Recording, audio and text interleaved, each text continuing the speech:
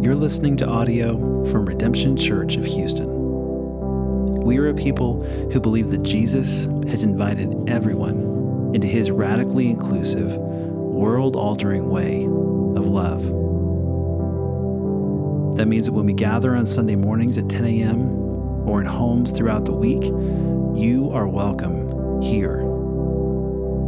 Regardless of your social status, gender, race, sexual orientation, or politics, we want you to fully and actually join, grow, worship, and serve with us.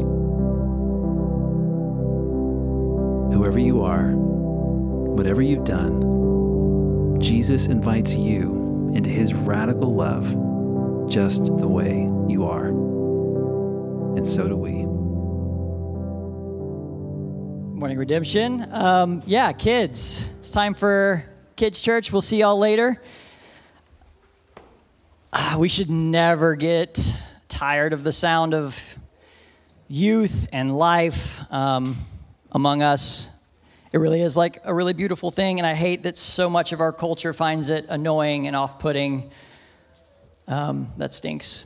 So a couple announcements. You can go to redemptionhou.com/today to check those out. We've got some stuff going on. You can find out a bunch of what that is. I wanted to take a minute this morning just to kind of give you guys an update on the life of Redemption. So, I started as your new lead pastor 6-ish weeks ago. And so a couple of things are coming down the pipe. One, we've got fall kickoff on August 28th. We're going to have snowballs for the kids to throw at each other or you. We're going to have a snow cone bar. It'll be fun. But more than that, we could all get together in our holy huddle and we could have a lot of fun and enjoy some fake snow together.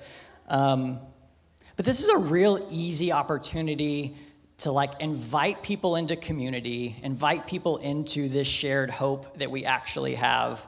And so I want you to consider inviting your friends, your family, your coworkers, whatever that looks like for you. It's an easy thing for people to show up to and get involved with. It's an easy Sunday for that. So next, in the fall, we're going to begin offering some foundational theology classes. The purpose of these are to give you all a foundational base on which to work. We're starting with a course on what is the Bible. And the reason we're doing this is because time and time again, whenever we sit down with anyone to have pastoral conversations over coffee, whatever the conversation is, here's how I've been hurt, here's what I'm struggling with, I have questions about this or that, it always comes back to, but wait, what do we do with the Bible? Every single time.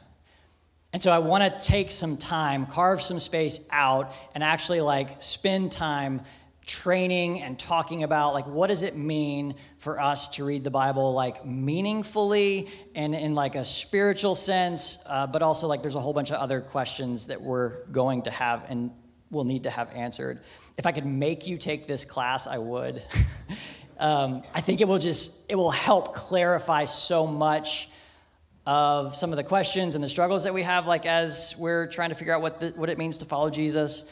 But I also think it could really free you up and disentangle you from some things that are unhelpful to your interior life of prayer, a life of leaning into the scriptures for spirituality. So that will be in the fall. There'll be more information about that. But we'll have a series of courses. We'll do the same one every fall, the same one every spring, the same one every summer, hence the idea of foundational courses.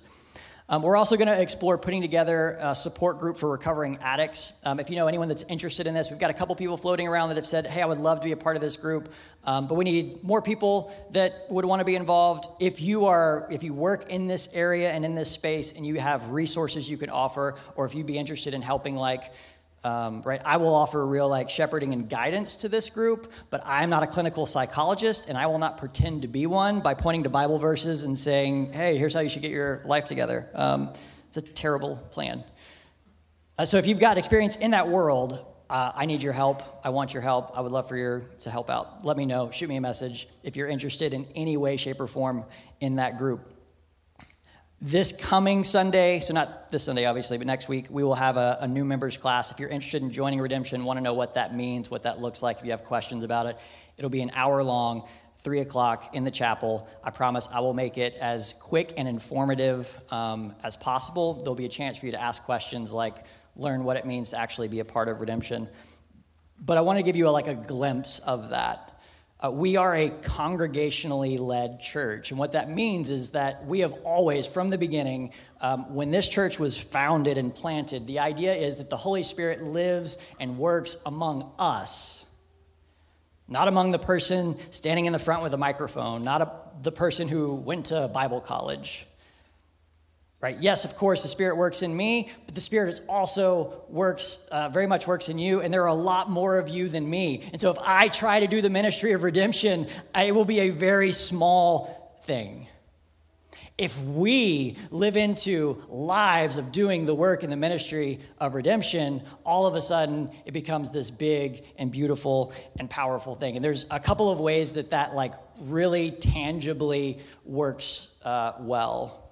Right, if you're new here, welcome. I'm glad you're getting a little inside peek into what it means to be a part of Redemption. We need resources. We need your time. We need your money. We need your skill set. We need your ideas. We need your passions. All of it. If it's just me doing all of those things, Redemption will be limited by that. If it's you, all of a sudden we become that much more richer and beautiful and powerfully used by Jesus to make a difference in our neighborhood and in our city. And so, Redemption is in a great spot, but we need more volunteers for Sunday mornings. We need more volunteers for kids. We need more money. We're not running out of money. We're not about to go under or something crazy like that. But for Redemption to continue to exist, we need money. We have to pay rent and we have to pay light bills, and I enjoy eating and I enjoy paying Mike, right? These types of real practical things. And I understand that this gets really gross with churches, and a lot of people are like, whoa, but what are you doing with my money? I don't know, go look at my car. What do you think I'm doing with your money? It's obviously not buying Mercedes or helicopters or anything untoward. Right, if you have actual questions about that, I will really be happy to sit down and have a conversation about how we're using those resources. They're not being wasted. We're trying to be frugal. We're trying to be wise. The more we have, the more we can do. Right? It's that simple. So what I want to challenge you guys to do is to create, as part of your regular rhythm and spiritual routine, will you give us a little bit of your time and will you give us a little bit of your money? What that means is will you join a team and serve on Sunday mornings? And if you're not already, I'm talking to members. If you're not a part of this and you're still checking this out, this is not for you. I don't want your money. Keep your money, please. But will you consider every month or every paycheck or whatever it is, giving us whatever you can? And we can sit down and have a conversation about what that looks like as well. I know there's conversations about, it needs to be 10% or it needs to be more. Right, just start with something. Okay. That's all I've got to say about that.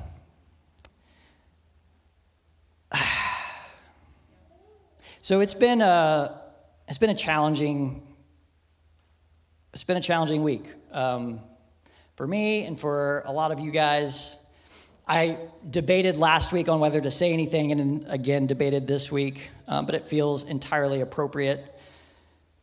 Redemption Church officially lost its first member last Saturday. Joe Graves passed away Saturday late afternoon.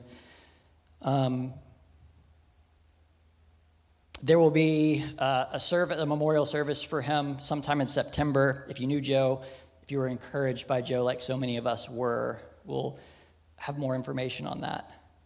But I think it's important for us to remember that we're not promised tomorrow. We're not promised tomorrow with the people around us that we care about. Joe impacted so many people here that we're learning about that we had no idea. He was our Barnabas. He was our encourager. The last conversation he had with me was one where he was like, I'm so excited for Redemption Church. I'm so excited for you. You're going to be a great pastor. And at the time, those words meant the world to me. And now looking back, I'm just like, gosh, I want to be a man like that. I want to be an encourager. It's so easy for me to pick stuff apart. And so that's sad and it's heavy. And I had planned on doing this sermon long before we found that out. And I feel like for those of us that are wrestling with that reality, there's a good number of us that knew Joe well and that are mourning and grieving his loss. This is an entirely appropriate sermon for that. There are times when it seems like God is absent. There are times when we pray, but our prayer seems to be met with silence. And when we suffer and we pray, it seems especially cruel, right? Right, there's the type of prayer that we pray and it's met with silence because, I wanted to win the $1 billion lottery and I didn't win the $1 billion lottery. Did y'all not play? No? It's just me? Okay. By the way, the congregation's allowed to remove a pastor at any point, so if that's a deal breaker for y'all. Okay. Right, but that's not the type of silence I'm talking about. I'm talking about when like the unimaginable and the unthinkable happen, when it seems like, in the words of, right, I don't normally listen to contemporary Christian music, but this is one of my favorite contemporary Christian music songs. She says, when the sacred is torn from our lives. There are those things in our lives that you think, God would never let this happen, right? And then it does. What do we do then? How do we pray in the face of that? But praying these doubts of God's presence or God's power or God's goodness or love can actually, right, they're not going to change our circumstances. They might not even change our grief. But they can help us find something in the midst of that suffering. And that's what I want to look at today as we are examining what does it mean to pray. We look to the Psalms to instruct us, to train us, to guide us in a life of prayer. One of the things that they teach us profoundly and over and over and over and over again is that we can take our suffering to God. And so we go to Psalm 22. I know it was really long. I'm not going to sit here and talk about every single verse, but I do want to quickly go through some high notes here, especially verses 1 and 2. Verse 1, my God, why have you forsaken me? Why are you so far from helping me from the words of my groaning? Oh my God, I cry by day, but you do not answer, and by night, but find no rest. And the reality is that at some point in our lives, we will question God. Right? If you are living long enough, there is something you are going to encounter that is going to mess you up, that is going to go against everything you thought that you believed about who God is and what God does and how God has promised to take care of you and provide for you. There will be a moment when the sacred will be torn from your life. And you'll be left standing there going, God, what the heck? And so the psalmist's experience, their real lived reality is turned into questions, but not introspective questions. They boldly turn to God, and their experience and their doubt and their suffering is turned into prayer. And in prayer, they question God. God's abandoned them. God is utterly gone. He's far away. Why? Where? Verse 3, he goes on. Yet you are holy, enthroned on the praises of Israel, and you, our ancestors, trusted.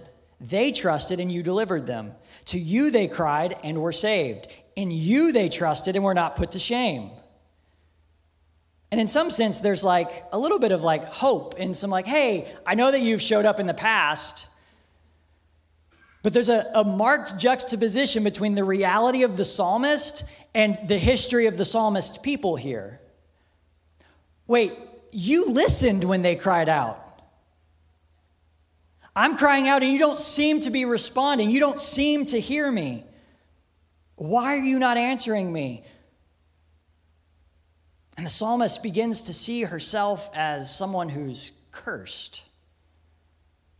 Maybe not a part of God's people after all, maybe abandoned by God for good. And so they continue in verse 6, but I'm a worm and not human, scorned by others and despised by the people. All who seek me mock at me. They make mouths at me. They shake their heads.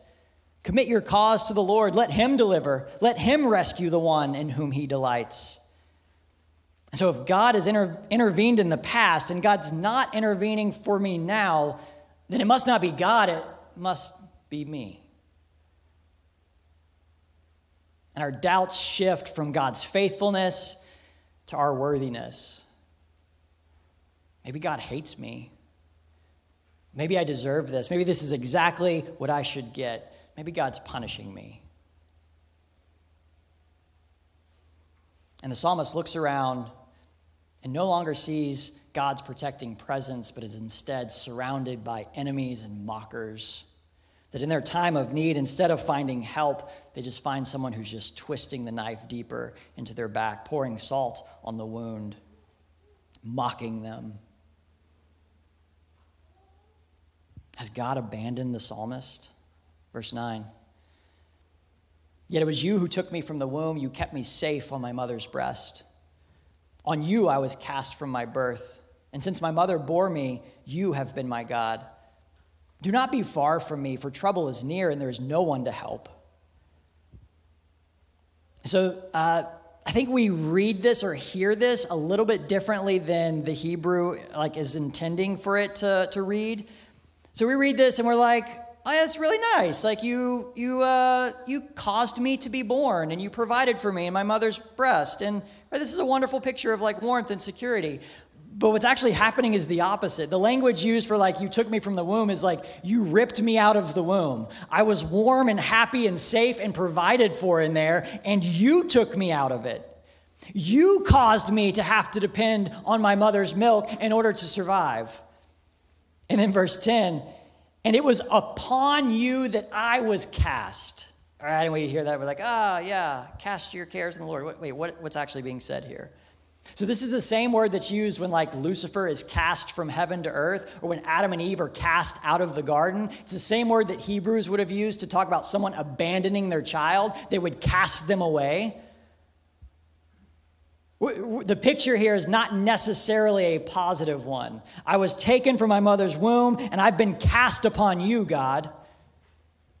Right? It is one of like, hey, I didn't have a choice in this. I didn't pick you and say, hey, take care of me. You picked me and said you were going to take care of me. Where are you? From the time I was born, you have been my God. I did not have a choice in this. I was raised up in this. Where are you, God? I was secure, I was provided for, I was safe in the womb, and you brought me from safety, and I've depended on you, and look where I'm at. You ever been there?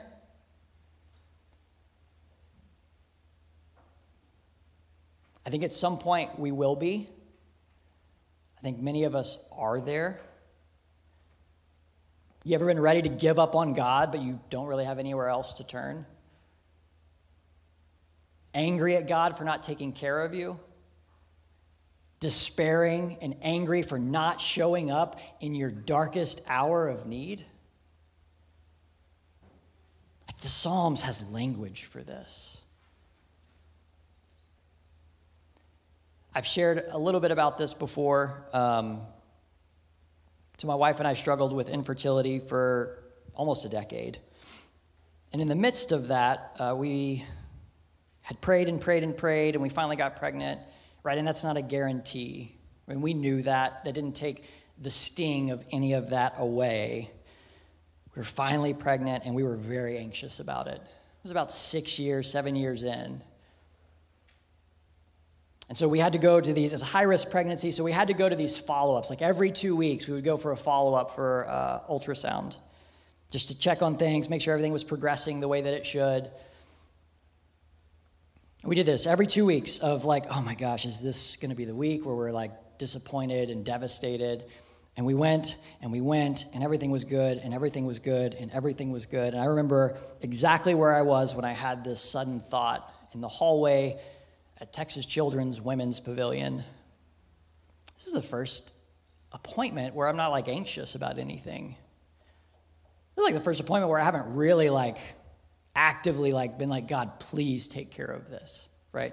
Like I feel pretty comfortable, pretty confident going into this appointment. It would have been our like last 2-week one where we could have gone into a more like normal rhythm of like pregnancy life and done like month or 6 weeks follow-ups or whatever they're supposed to be. Along with being not a clinical psychologist, I'm not an obstetrician. So is that the right one? Is that the right doctor? Okay. All right, good. Thank you, ladies. Appreciate the nods. And in that moment, in that hallway, I can still see it in my head. I had the thought, no, like God wouldn't let this happen, not now. We go into the appointment, and it's, if you've ever been there, I know a lot of us have, in those little rooms, those little dark rooms where they're doing the ultrasounds. They have this like really annoying jazz music. It's like Kenny G covers. That's just like softly playing in the background. And the song changed, and this annoying jazz music is playing. And they start doing the ultrasound, and it looks different to us. And we're realizing as we're looking, I'm all of a sudden going, wait a second, something's not right. No one's saying anything. The room is silent and just stupid jazz music. And I'm like, I don't see a heartbeat. There's supposed to be a heartbeat, right? Like I remember seeing something here, and I don't see it here, and it seems lifeless in ways that it didn't seem lifeless before.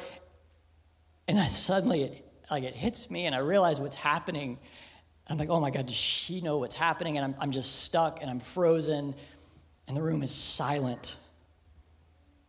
The tech doesn't want to say anything because, right, they're not supposed to. But I'm looking at her like, what's happening? Is this happening? And just stupid jazz music. And my wife starts to weep.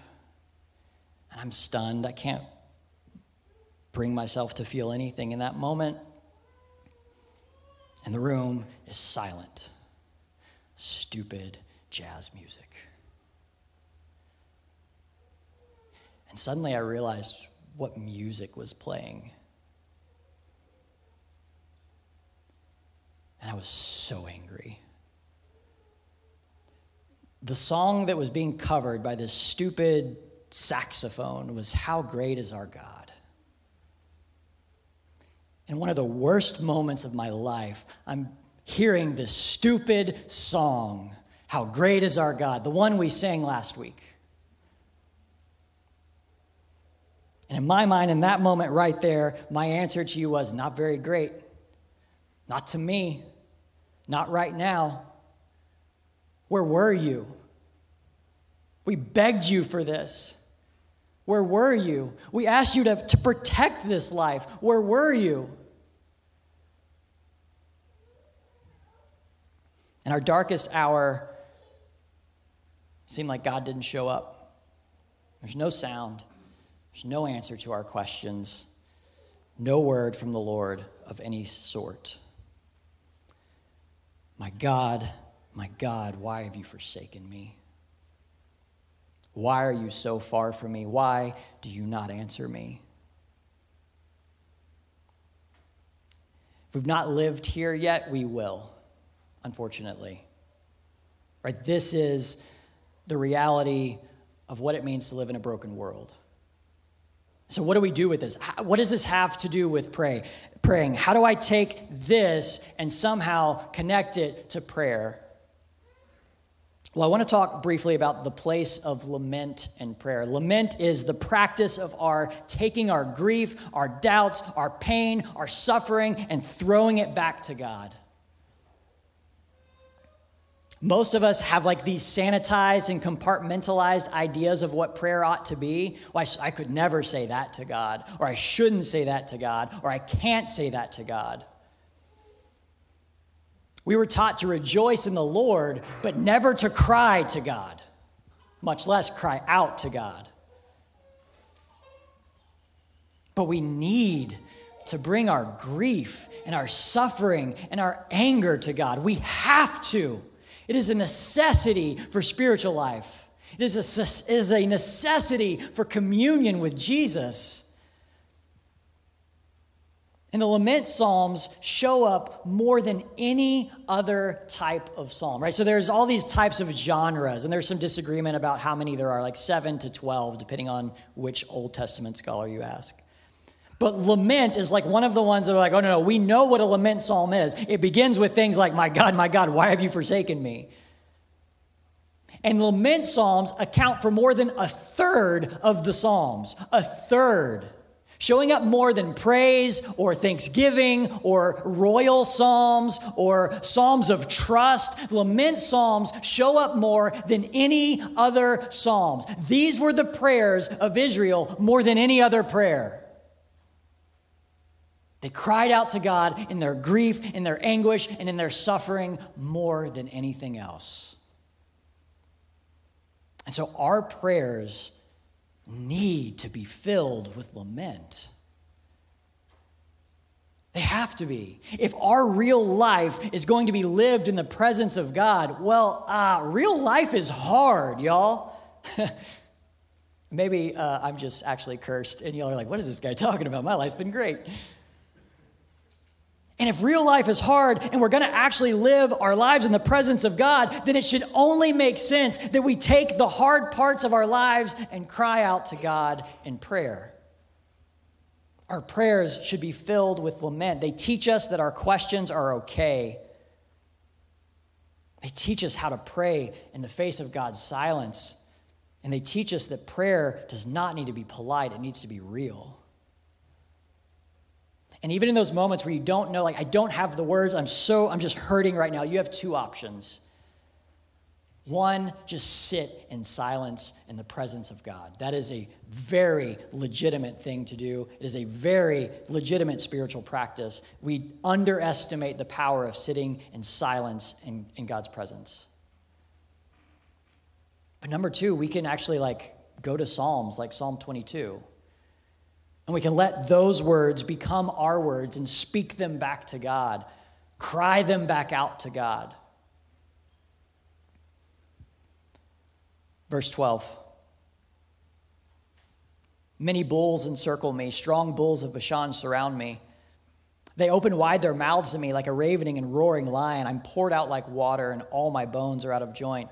My heart is like wax, it's melted within my breast. My mouth is dried like a potsherd, and my tongue sticks to my jaws. You lay me in the dust of death. My God, where are you? So there's some rabbinic teachings about wait, what's going on here? What's David, who's probably the author of this psalm, what's he actually describing? And their suggestion is that this is something that actually happened in his real life. And it's kind of a weird story. But when you hear it, you're like, oh, wow, that kind of makes a lot of sense. At least part of it anyways. So the story is David is out doing his shepherd thing. It's early in the morning. The sun hasn't even come up yet. And he gets attacked by a lion. And the lion's going after David. And all of a sudden, David's like, oh, God, where are you? And the sun comes up and a deer shows up, which is why this weird heading at the top, the doe of the deer in the dawn. You're like, what the heck does that even mean? And no one knows either, by the way. People are this Hebrew is so ambiguous. No one has any idea what this is about. Anyways, so the lion sees the deer and is like, oh, that's easier prey. This thing's a little too feisty. And so runs. And David is now cried out to God and has been delivered by this deer. But then he's laying there bleeding and dying. He begins to be encircled by jackals. They begin to tear at his clothes and trying to drag him off. And he fights them off and runs away, and he lives happily ever after, or not so happily ever after, but that's another story for another day. Verse 16, for dogs are all around me, a company of evildoers encircles me, my hands and my feet have shriveled, right? He's curling up into a ball. I can count on my bones, they stare and gloat over me, they divide my clothes among themselves, and for my clothing they cast lots. Right, whatever the historical reality is of why this psalm was written, it certainly doesn't have to live there. And we certainly experience being encircled by evildoers and being encompassed by things that want to do us harm all the time. And I think it's here that we forget. One of the profound realities that I have learned the hard way is I forget that, like, the Christian tradition pretty confidently says, hey, that this world has been given over to evil. Like, things are not okay. Like, as they are right now, like, this is not great, right? And yet somehow we've heard the gospel or variations of the gospel or have just somehow told ourselves, but if you believe in Jesus, it will be, right? And I'm not even talking about like the health and wealth, like, hey, you've got cancer, believe in Jesus, you won't have cancer anymore. I'm talking about the more subtle, like, hey, if you believe in Jesus, you'll be a better businessman or woman. If you believe in Jesus, then like you won't actually really get sick. If you believe in Jesus, then like things will go well with you more so than they will with the people who don't believe in Jesus. But the New Testament seems to suggest the opposite is true. That as followers of Jesus, life will be harder and filled with more suffering than it would be without. We live in a world of darkness, chaos, enemies, and death. The world has been given over to evil, and to this day, it remains there currently. Part of our sanitized prayer is due to our unwillingness to acknowledge this fact. It's like we're afraid to let God know, like, everything's not great down here, God. Like, oh no, we're cool, we're fine, everything's, bless you, right? No, we're dying on a vine. Where are you? If we ever think that prayer is escape from our trouble, we're missing it. The Psalms teach us that prayer does not rescue us from reality. Prayer drives us deeper into it. Prayer does not necessarily deliver us from pain. Prayer drives us deeper into the pain so that we can't anesthetize it with numbness. We have to feel the darkness because the darkness is bad. And rather than just going, you know what, I'm okay with little darkness. No, do not be okay with suffering. Do not be okay with darkness. God, where are you? The Psalms don't let us do that. They make us inhabit the world as it is, which is one in which everything is not okay. And in this way, we live in the hard and difficult tension of allowing ourselves to feel, to name, and to encounter darkness and death. In ways that, if we're just really honest, it would be a lot easier just to turn on Netflix and not do that, right? Verse 19. But you, O Lord, be not far away. O my help, come quickly to my aid. Deliver my soul from the sword, my life from the power of the dog. Save me from the mouth of the lion. I'm going to head to the end here. I wanted to share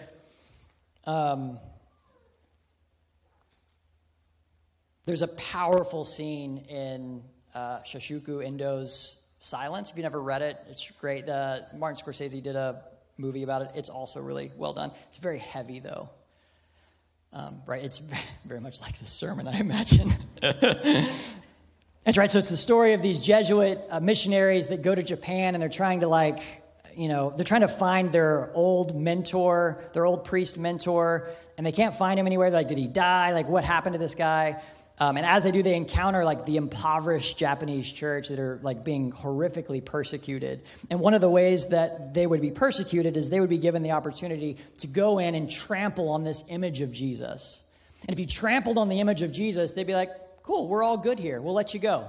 No torture for you today. You've denied your Lord. You've trampled on his face. We're good. And so one of these priests who is particularly like good and devout and righteous and is like really earnestly seeking God, in the end, is faced with this impossible dilemma. There are members of his congregation that are being tortured in front of him. And as they're being tortured, the inquisitor is saying, look, if you trample on the face of Jesus, you can save them. So he's been faced with this impossible decision, and I wanted to read this excerpt. So there we go. All right. This is the priest's kind of like inner monologue. Lord, since long, long ago, innumerable times I've sought your face, especially since coming to this country. Have I done so tens of times? When I was in hiding in the mountains of Tamogi, when I crossed over in the little ship, when I wandered in the mountains, when I lay in prison at night, whenever I prayed, your face appeared before me. When I was alone, I thought of your face imparting a blessing. When I was captured, your face, as it appeared when you carried your cross, gave me life. This face is deeply ingrained in my soul. The most beautiful and most precious thing in the world has been living in my heart. And now with this foot, I'm going to trample on it. The first rays of the dawn light appeared, and the light shone on his long neck, stretched out like a chicken, and upon the bony shoulders. The priest grasped for the fumee. That's the placard that has Jesus' image on it. With both hands, he brought it close to his eyes. He would like to press his own face against that face, trampled on by so many other feet. With saddened glance, he stares intently at the man in the center of the fumee, worn down and hollow with the constant trampling. A tear is about to fall from his eye. He says, trembling, the pain. It's only a formality. What do formalities matter? The inquisitor urges him on excitedly. Only go through with the exterior form of the trampling. The priest raises his foot. In it, he feels a dull, heavy pain. This is no mere formality. He will now trample on what he has considered to be the most beautiful thing in his entire life, on what he has believed most pure, on what is filled with the ideals and the dreams of man. Oh, how his foot aches.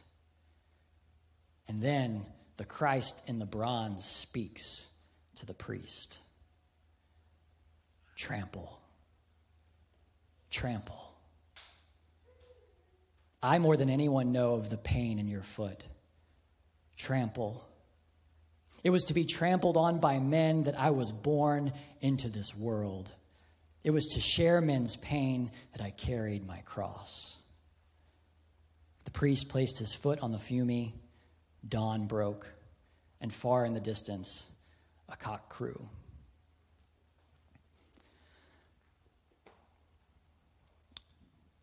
We need to be reminded that God is not outside of our suffering. That is, in fact, these words of Psalm 22 that Christ cried out in anguish with on the cross. God's seeming silence is met by God's entering into the darkness, even into the silence. That God himself entered into this with us. And so suddenly in our suffering, he is there. He's in our pain. He's in our forsakenness. He's in our being overcome by the chaos and death of the world. Christ is there with us. He's in it with us. And we realize the silence and absence are never the final word from God. That though it feels as if God is so far away right now, that God is not done speaking. The violence of Friday was unimaginable. The silence of Saturday was unbearable. Yet Sunday morning, the dawn arose and light drove darkness back and life conquered death. A real tangible hope was born, and in the anguish of heaven's silence, we find God with us. Even now, even in the silence. Before Psalm 22 is over, we will hear the words, "From the horns of the wild oxen you have rescued me." Literally, the Hebrew says, "You've answered me. I've cried out, I've cried out, I've cried out. Where are you? Where are you?" He answers. What follows is one of the most beautiful psalms of thanksgiving in the Psalter. But more importantly, and probably more unexpectedly for a lot of us, it's no accident that this prayer of thanksgiving that ends Psalms 22 is followed immediately by the most famous psalm of trust in the entire Psalter. And if you go around and you start like doing some digging, you find that like most scholars are saying that these psalms are actually meant to go together. That the psalm or the God of Psalm 23 is the God of Psalm 22. The absent God of Psalm 22 is the present God of Psalm 23. And there's some literary connections, right? I won't go into that with you unless you're super excited about that. Let's grab coffee and we can nerd out for like hours. But Psalm 22 paints a picture of a shepherd alone and surrounded by devouring carnivores, surrendered to the dust of death, abandoned by God, while Psalm 23 depicts one who is shepherded by God, cared for, refreshed, and renewed, even while in the midst of darkness. And in this prayer, we hear the reassuring voice of God. In the deepest darkness of the valley, I am with you. In your grief, and your pain, and your suffering, and your doubt, I'm with you. You don't have to believe it. You don't have to be happy about it. You don't, right? It's not, I'm with you if. It's no, I am with you. And so we read in Psalm 23, the Lord is my shepherd, I shall not want. He makes me lie down in green pastures. He leads me beside still waters. He restores my soul. He leads me in right paths for his name's sake.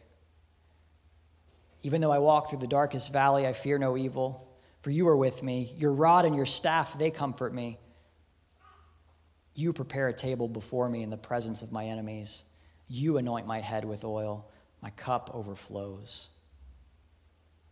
Surely goodness and mercy shall follow me all the days of my life, and I shall dwell in the house of the Lord my whole life long. Our God speaks always and clearest in the cross. And one of the very clear things that the cross tells us is that God is with you. In your darkest moments, when it feels like he's a million miles away, God is with you. So God is with us in our suffering, our doubt, our anguish, our anger. And while it doesn't make sense of the senseless things that we have to endure, it reminds us that we're not alone and that God bears suffering along with us. And so in the meantime, we don't pray to a God we wish would hear us and come down from heaven, but to a God who already has. We don't pray to a God we wish would hear us and do something about the unimaginable evil we endure. We pray to a God who already has.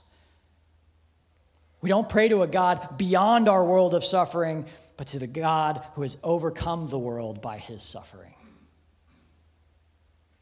Because God's speaking doesn't end with the cross, but continues into an empty tomb and an assurance that God is with us and will one day return everything that has been lost. We pray and we hope. And even in God's silence, we remember that God is with you. So practically, what I want you to do, as hard as it is in your suffering, pray. If you don't have words, just sit in silence. Just create some space and some time to just sit before the Lord and just pray. Cry out to the God of the cross, the suffering God, the dying God, knowing that he hears you and that he assures you, even now in the darkness, he's with you, preparing a feast for you, about to shame your enemies and rid the world of the darkness that haunts you. He reminds us that we don't have to live in the darkness forever, and we won't. Dawn is actually and really coming. Let's pray.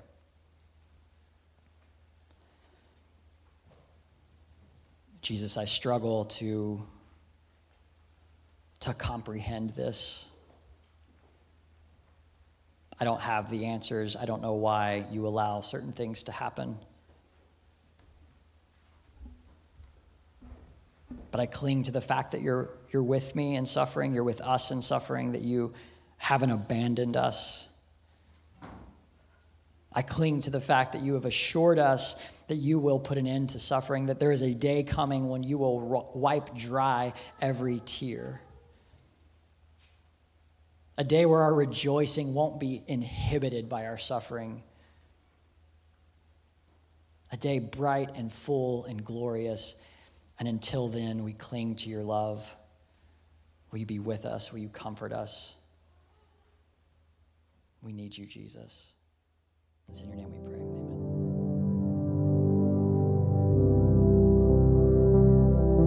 Thanks for listening.